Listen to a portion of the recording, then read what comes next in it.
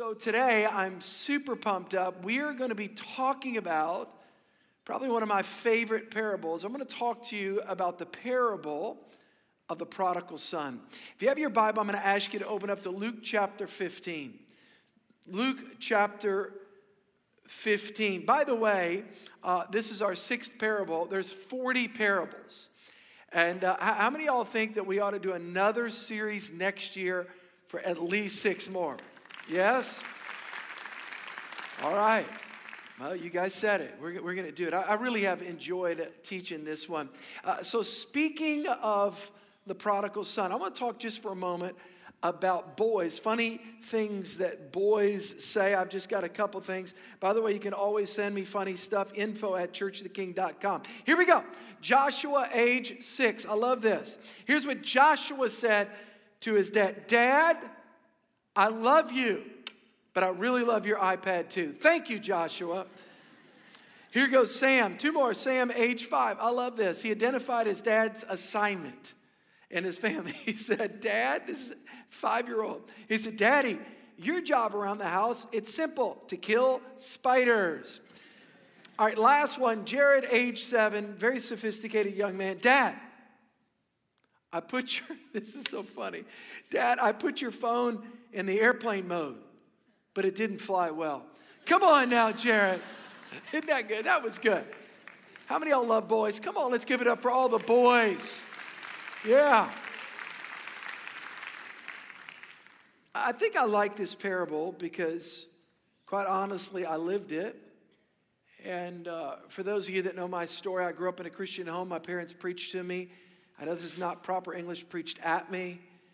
And made me go to church. By the way, there was no option of whether or not I was going to go to church as a kid. I remember one time making an announcement to my mom that I wasn't going to church anymore. I was 16, and she goes, that's fine. You're not going to eat. You're not going to get lunch money. And so, how many of you know I went to church? And so my parents, maybe they were good Christians. I was brought up in church, but I didn't have a relationship with God. Matter of fact, I'll never forget, I was probably a junior in high school, and I remember having a conflict with my parents, and I remember just saying this statement out loud. I remember saying, it's okay for you, but I remember saying this, I'm going to live life the way I want to live life. I'll never forget walking away from that, thinking to myself, boy, that was a big statement. When I was in college, still wasn't a Christian, began college, and I went through a series of moments, matter of fact, 2 crisis, literally moments, over about a 2 or 3 month period of time. And it was during that time, these 2 girls invited me to a Bible study. It was a college Bible study. Matter of fact, one of the girls, her son, goes to our Baton Rouge campus and is one of our great leaders in our college ministry up there. And these 2 girls invited me to a Bible study, and I'll never forget 2 thoughts that went through my mind. Number 1, I'd sinned too much, God couldn't forgive me. Or number 2, I thought I had to change first and then come to God. How many of you are grateful that you don't have to change first, then come to God? You come to God, and He changes you. This may sound hokey to you guys, but I'll never forget giving my heart to Christ. The next day, waking up, and literally, I say this all the time, the sky was bluer and the grass was greener. And I never forget my parents. Now remember, my parents prayed for me for many, many years. You ever prayed for somebody for like a long time and they finally, like, God answers, your prayers and they come to God? And I'll never forget my parents going, like, so you did what? I received Christ last night. And they were so overwhelmed. And I remember them saying this statement, welcome home. I wonder how many times we in our minds think that God is mad at us, and the reality is He's waiting for us. Luke chapter 15 was it's a very powerful chapter in the Bible. Matter of fact, I encourage you to read it. Actually, in that chapter, there are 3 parables, not 1, but 3 parables. By the way, about lost things. Jesus had a reputation at this point in His ministry, and His reputation is that people loved Him. Matter of fact, He would hang out, lost people would come around Him, and He taught a parable about, watch this, a lost sheep, all in Luke 15. I encourage you to read it. sometime this week. A lost sheep, a lost coin, and a lost son. What's interesting is the lost sheep knew it was lost, and it wanted to be found. The lost coin was lost, watch this, and didn't know it was lost. You ever had a conversation with somebody and they're just totally clueless to this whole thing about Christ and Christianity? And maybe that's where you were. I know that's where I was before I came to Christ. And it's like what? And you're talking about cross, the resurrection, like that doesn't even make sense. And they actually will pause in a moment in the conversation and say this statement. Hey, that's great for you, but that's not for me. They're lost, but they don't know they're lost. And then Jesus talks about the parable of the lost son. The son was lost and didn't want to be found until he was broken. If you have your Bible, I'm going to ask you to open up to Luke chapter 15. I want to talk to you about the parable of the prodigal son. And in this parable, there's a son who is entitled. He is prideful. He becomes bitter in his life. And he's entitled, and it leads him to a place of decisions, critical decisions in life. Luke chapter 15, what does Jesus teach us about prodigals?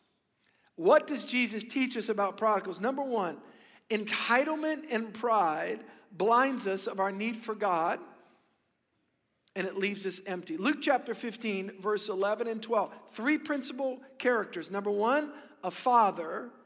Number two, a younger son, and number three, which is going to become very important at the end of the parable, an older son. Three principal characters. Number one, there was a man who had two sons. And the younger one said to his father, Father, give me. Can everybody say those two words with me? Father, say it. Give me. That's going to be very important. Give me my share of the estate. So he, the father, divided his property between them. The younger son in this story, I think his name is probably Jimmy. You say, why, Pastor? Because he obviously said, give me, my name is Jimmy. Okay, I'm making that up, but it could be Jimmy.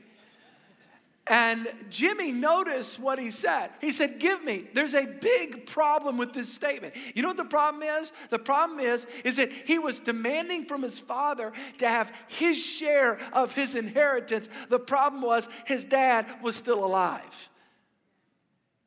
Can you imagine if your son or if your daughter came up to you and demanded from you the share of whatever inheritance you may have for your child? Think about that just for a moment. Deuteronomy chapter 1 teaches us a principle of how inheritance were given out. Interestingly enough, the older child, so if you had two children, this man actually had two sons, the older would get a double portion. So the younger son was to get 1/3, which means the older son was actually to get 2/3. And the younger son comes to his father, and he actually demands from his father to, quote, get his share. Think of the amazing love of the father. This whole parable is a picture of the amazing love of a father. We don't know why it is that the younger son was so, let me say this, insistent in his heart to get what was in his mind rightfully his, but it was prematurely given. Maybe something happened in his life where he felt like life wasn't fair. Maybe he knew in Deuteronomy chapter 21 that his brother was going to get 2/3 and he was going to get 1/3. And he didn't want to have anything to do with the fact that, you know what, I'm not going to live in an unfair house. This is unfair. Maybe his older brother was looking on when his dad gave him his share. Maybe he was bitter towards his brother because his brother was getting double portion. The Bible doesn't really tell us, but whatever reason, Jimmy, gimme, my name is Jimmy, was blinded to his father's amazing love. It's interesting how this boy had this concept where he couldn't see the love of his father. Well, his father was not His earthly father was not perfect. So don't misunderstand me. I'm not suggesting in any way that his father was perfect. By the way, no human father is perfect. No human parent is perfect. How many of you remember that you thought your parents were so wrong until you had kids? Come on, parents. How many know what I'm talking about? Okay, I'll even go a step further. How many of y'all have said to your kids the same thing that your parents said to you? Come on, raise your hand. You know exactly what I'm talking about. I remember walking away one day, I thought, that's exactly what my dad said to me. The fact is, there is no perfect earthly parents. You know what happens oftentimes is that we project on God maybe an imperfection that we see in a parent. Isn't that right? Maybe a parent, again, because we're not perfect, a parent, there's a shortcoming, there's something that a parent does, and so we think, you know what, if God's anything like that, I don't like God either. All the while not realizing that God is the perfect parent. Even when we're faithless, God is faithful. God is consistent. God is always showing up. And maybe you didn't have a dad that showed up at a game. God always shows up. But what happens is that we often transfer our picture of an earthly parent onto our heavenly parent, and we think that God is like our earth. Now, let me say this. We ought to model as best as we can what God may look like to our kids, even though we're imperfect. So that our kid can go, if God's anything like my dad or mom, you know, he'll be there for me. So I'm not suggesting we shouldn't, but we often fall short. I don't know what was wrong with that kid, but that kid judged his dad, and by the way, judged God. And there was a bitterness in his heart. And he demanded from his dad, give me. Everybody say it, give me. By the way, you know what entitlement does? Entitlement always focuses on rights and forgets responsibilities. Isn't that interesting? We see that in our kids. We see that in the workplace today, don't we?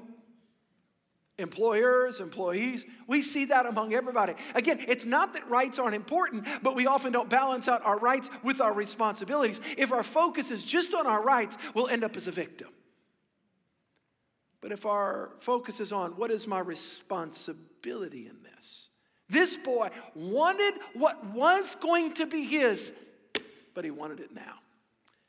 Luke chapter 15, verse 13, not long after that, the younger son got all that he had, and he set off for a distant country.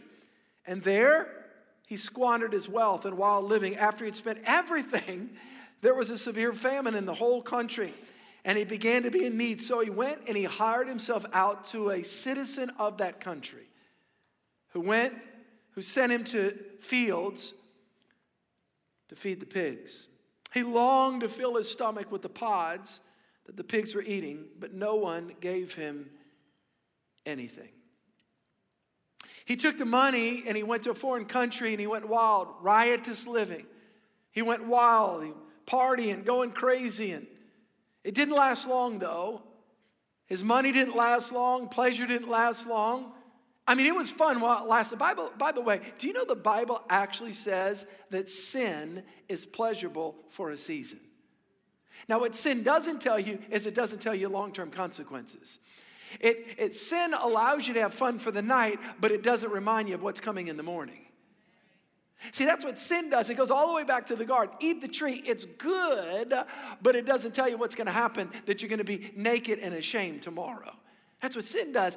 And this boy, oh man, he was having fun. The lights were pumping. The music was happening. But then when he woke up, he realized he had spent all of his inheritance. And now he finds himself in a very precarious situation. I don't know if you guys have ever heard the story of Johnny Cash. Johnny Cash, those of you that are, of course, I'm only 54. Come on, somebody. You saw how I said that? Those of you that are younger, you don't know. How many of y'all know Johnny Cash, the man in what? Say it. Like, hey, let me tell you. Johnny Cash, let me say this. You may not know this. He grew up in church. His mama brought him to church. His dad wasn't really a church-going guy, but his mom was. He was sitting on the church pew every Sunday. He was in Sunday school. He knew the Word of God, but Johnny was talented. And Johnny began to sing, and people took notice of it. And secular promoters took notice of it. And he'd play that guitar, he'd sing that song. And of course, he began to get popular. And he started singing outside of church. And he got famous. And he got real rich. And he went into a crazy lifestyle. And he went into drug addiction and alcohol abuse and an immoral lifestyle. And you know what Johnny said? Johnny said this statement, quote, when he was sometimes in his farthest out state of mind, here's what he said. He said, it doesn't matter where I was. He said, I would still hear that soft, still voice from God. Johnny, I'm your God. I'm still here. I'm still waiting. And I still love you. How many are grateful that God is waiting for us to come back? Maybe that's where you are. Maybe you just went for it, right? and you've come to a point like Johnny, like this prodigal son. You know, Blaise Pascal, he said something. He's a French philosopher. He talked about the emptiness in the heart of man. Let me read a quote. This is such a powerful quote. He said this, he said, we try to in vain fill this emptiness with everything around us. You ever been there before? There's an emptiness. The writer of Ecclesiastes said it this way. Watch this. He says, eternity has been set into the heart of man. I'll say it this way. St. Augustine said it this way.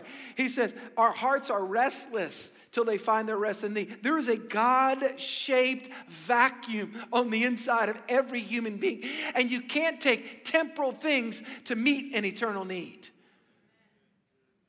We try and we try and we try, but it only leads to further emptiness. The things that we desire most, the love, the joy, the peace of loving relationship with God, loving relationships with others, when we don't do it God's way, when we choose to take life into our own hands and do life by our own terms, it doesn't end up well. God's love and joy and peace, His forgiveness, just like Johnny said, are waiting for us. Number 2, a new day begins when we come to our senses. Look at Luke chapter 15. I'm just going verse by verse through this parable. By the way, the parables of Jesus are in Matthew, Mark, and Luke, not John. By the way, this is the longest of all the parables, the parable of the prodigal son. When he came to his senses, verse 17, he said, how many of my father's hired servants have food to spare? And here I am starving to death. He started remembering. When you start getting down to the bottom, you start remembering. And here I am starving to death. I will set out and I will go back to my father and say to him, Father, I've sinned against heaven and I've sinned against you. All sin is relational sin. Just remember that. Ultimately, it is. Against God, against others, and even against yourself. I'm no longer worthy to be called your son. Make me. Everybody say, make me. Do you see the shift? Did you see the shift? Give me, I want. Make me. Shift of heart. He's having a shift of heart. He's going from entitlement to humility. Wow. Make me like one of your hired servants. This young man hit rock bottom. He's beginning to see the error of his ways. Why is it, Pastor, that sometimes people have to get to the bottom of the barrel before they wake up? I don't know. I don't think it has to be that way. What would be ideal is somebody receives Christ as a young child. They know the Word of God. They live for it. It doesn't mean that life is painful, trust me. But does somebody have to straighten? No, I don't think so. But oftentimes we make poor choices. And pain is a great equal, let me tell you, pain is an equal opportunity exploiter. What do I mean by that? Pain we all experience. And when we experience pain, it gets our attention. C.S. Lewis called pain the megaphone to the world. In other words, two reasons why people change: tribulation or revelation. Let me say it this way: truth or pain. And sometimes we got to experience enough pain to wake up and hear the truth. And the Bible says that this young man, he was out there and he was living with the pigs. He was eating what the pigs were eating. And he began to wake up. He began to realize something. Wait a minute, my father, the people that work for my dad have it better off than me. And they're not even sons. So some of you guys may not know this. My mom's from New Orleans, but I was actually born in Des Moines, Iowa. And I don't admit that publicly. No, I'm just joking. I shouldn't say that. But here's what's interesting, and it's a great state. But this is true. 1/3 of all of the pigs in America are in the state of Iowa. Isn't that crazy? The whole state smells. Matter of fact, I remember as a kid, and we moved here when I was real young. My mom moved back home is what it was. But I remember as a kid, you could actually smell a pig farm before you would see it. And I'm going to tell you, pig farms, they make a paper mill smell like a rose garden. And I really mean that. It's just like, it's just like smell. It's just like it sticks to you. And what's so ironic about this story is let me tell you something. The number one thing that a Jewish person should never do is hang out with pigs.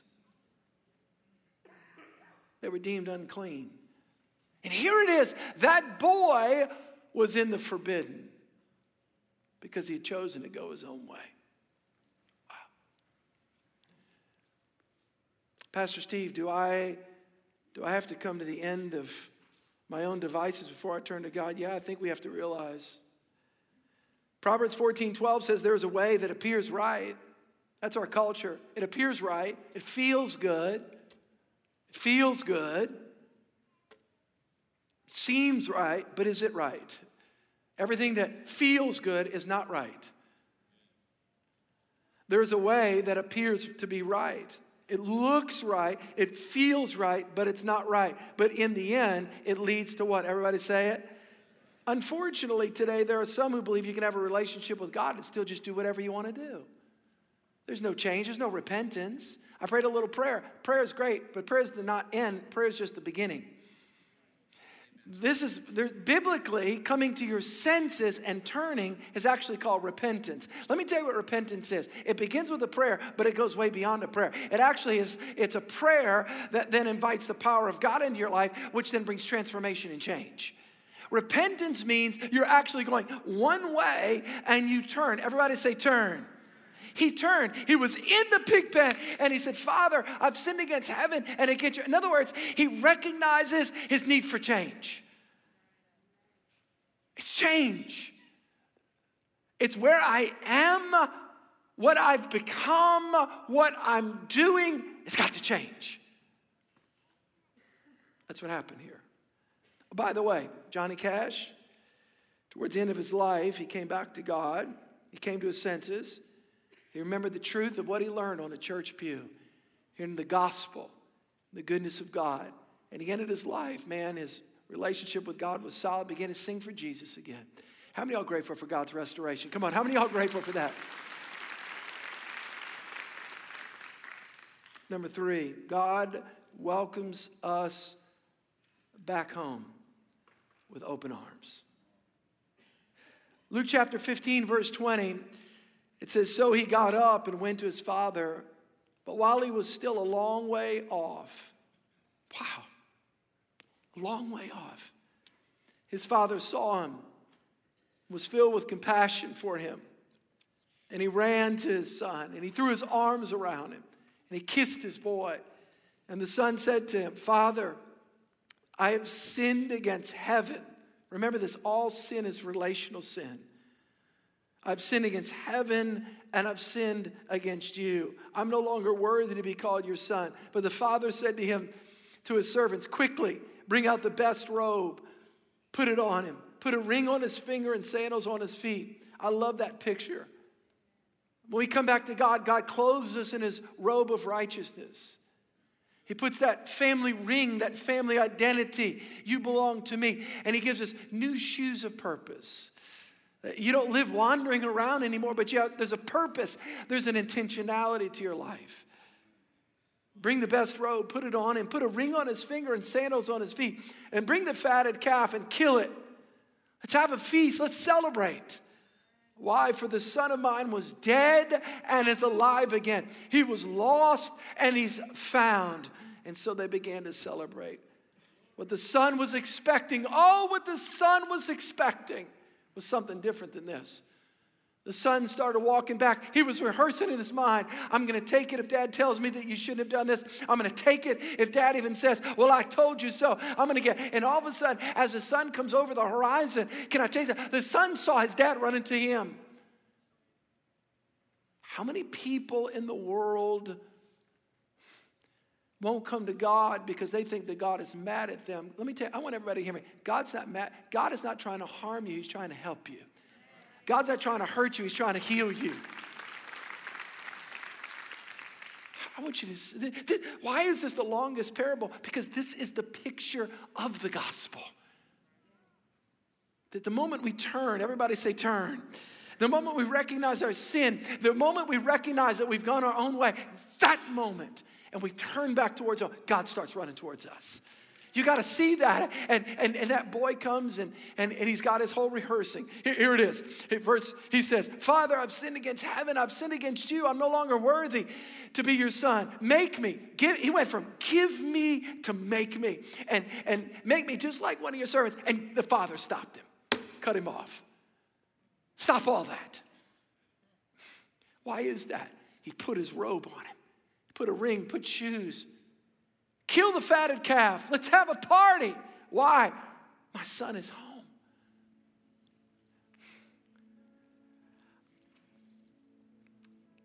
I wonder how many people that are hearing me right now, maybe you're watching online, TV, who knows, and you think that God is going to shame you and mock you.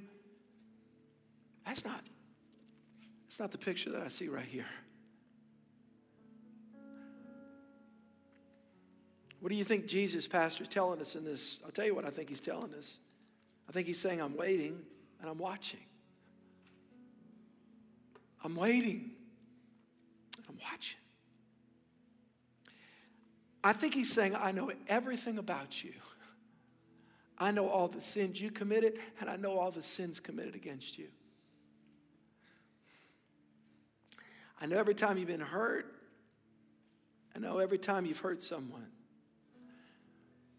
But I believe he's saying, I'm not going to judge you if you'll just turn back to me.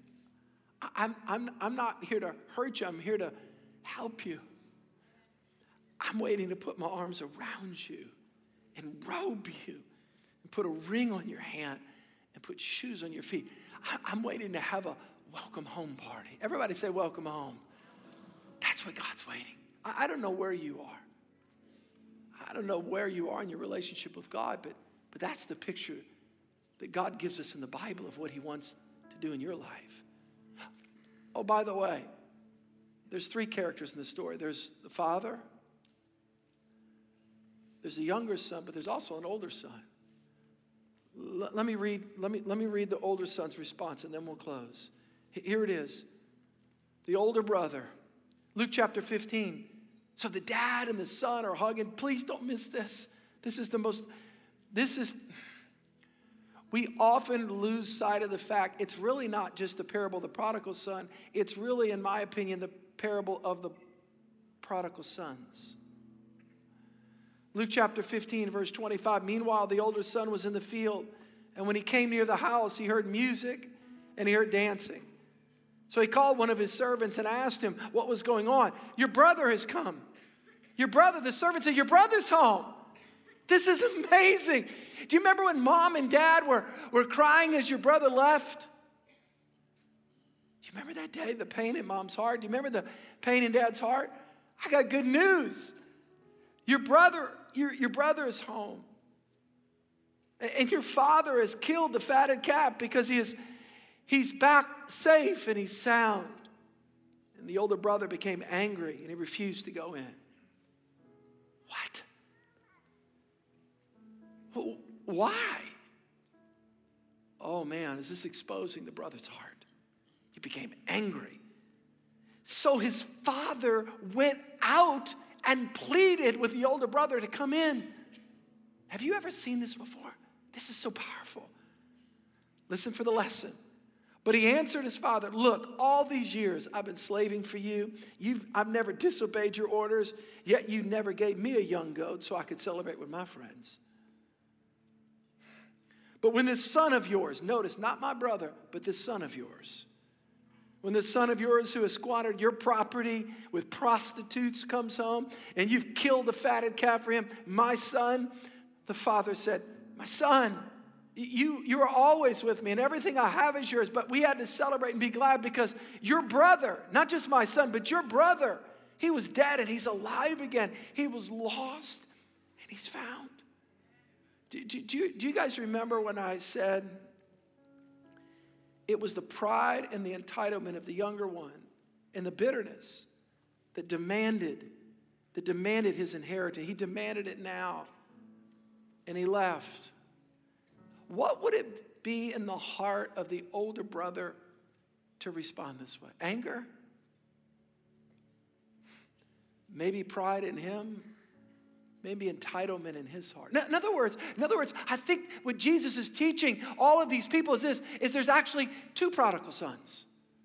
There's one who left the house, but there's another who was lost in the house. He had proximity to the Father, but he didn't have intimacy with him. He had ritual, but he didn't have relationship. How could you respond that way? When somebody is transformed and we see testimonies of baptisms and people's lives being transformed. It doesn't matter if you've been walking with Jesus 40 years. Well, it's about time. No. We should celebrate every time someone that's dead is brought back to life by the power of the gospel and they're transformed by Christ. So the way I see it is there's actually two lost sons. One in the house and one that left the house. The one in the house had proximity, but no intimacy. He had rituals. He went through the motions. He went to Sabbath. He went to church. But he didn't have a relationship with God. Yeah, he didn't have the relationship. Maybe that's where you are. I say this very respectfully as your pastor. Maybe you've gone to church for years, but you've truly never been born again. You've never trusted Christ as your Savior. You've never recognized your need. Maybe you've been moral on the outside. You've made good choices, but yet you've never recognized your sin condition, that you are lost without the grace of Jesus Christ. Yeah. Or maybe you're like the other brother. It's real obvious to everybody else. It's been real obvious to you. You've made poor choices and the whole world has seen it. Either way, God's looking for a relationship. I'm going to ask everybody to bow their heads. Holy Spirit, I sense your presence right now. You are here. You love us. I want to talk to everybody that's listening to me right now, whatever location you're at, those that are watching online, those that are watching on TV, in the jails, in the prisons right now. God has you here right now for this moment. God loves you. God's not mad at you. God wants a relationship with you. That's what this whole thing's about. It's not about form. It's not about ritual. It's about relationship first. Do you know Christ? Do you know that if you die today, you're ready to stand before God? Have you ever recognized your need?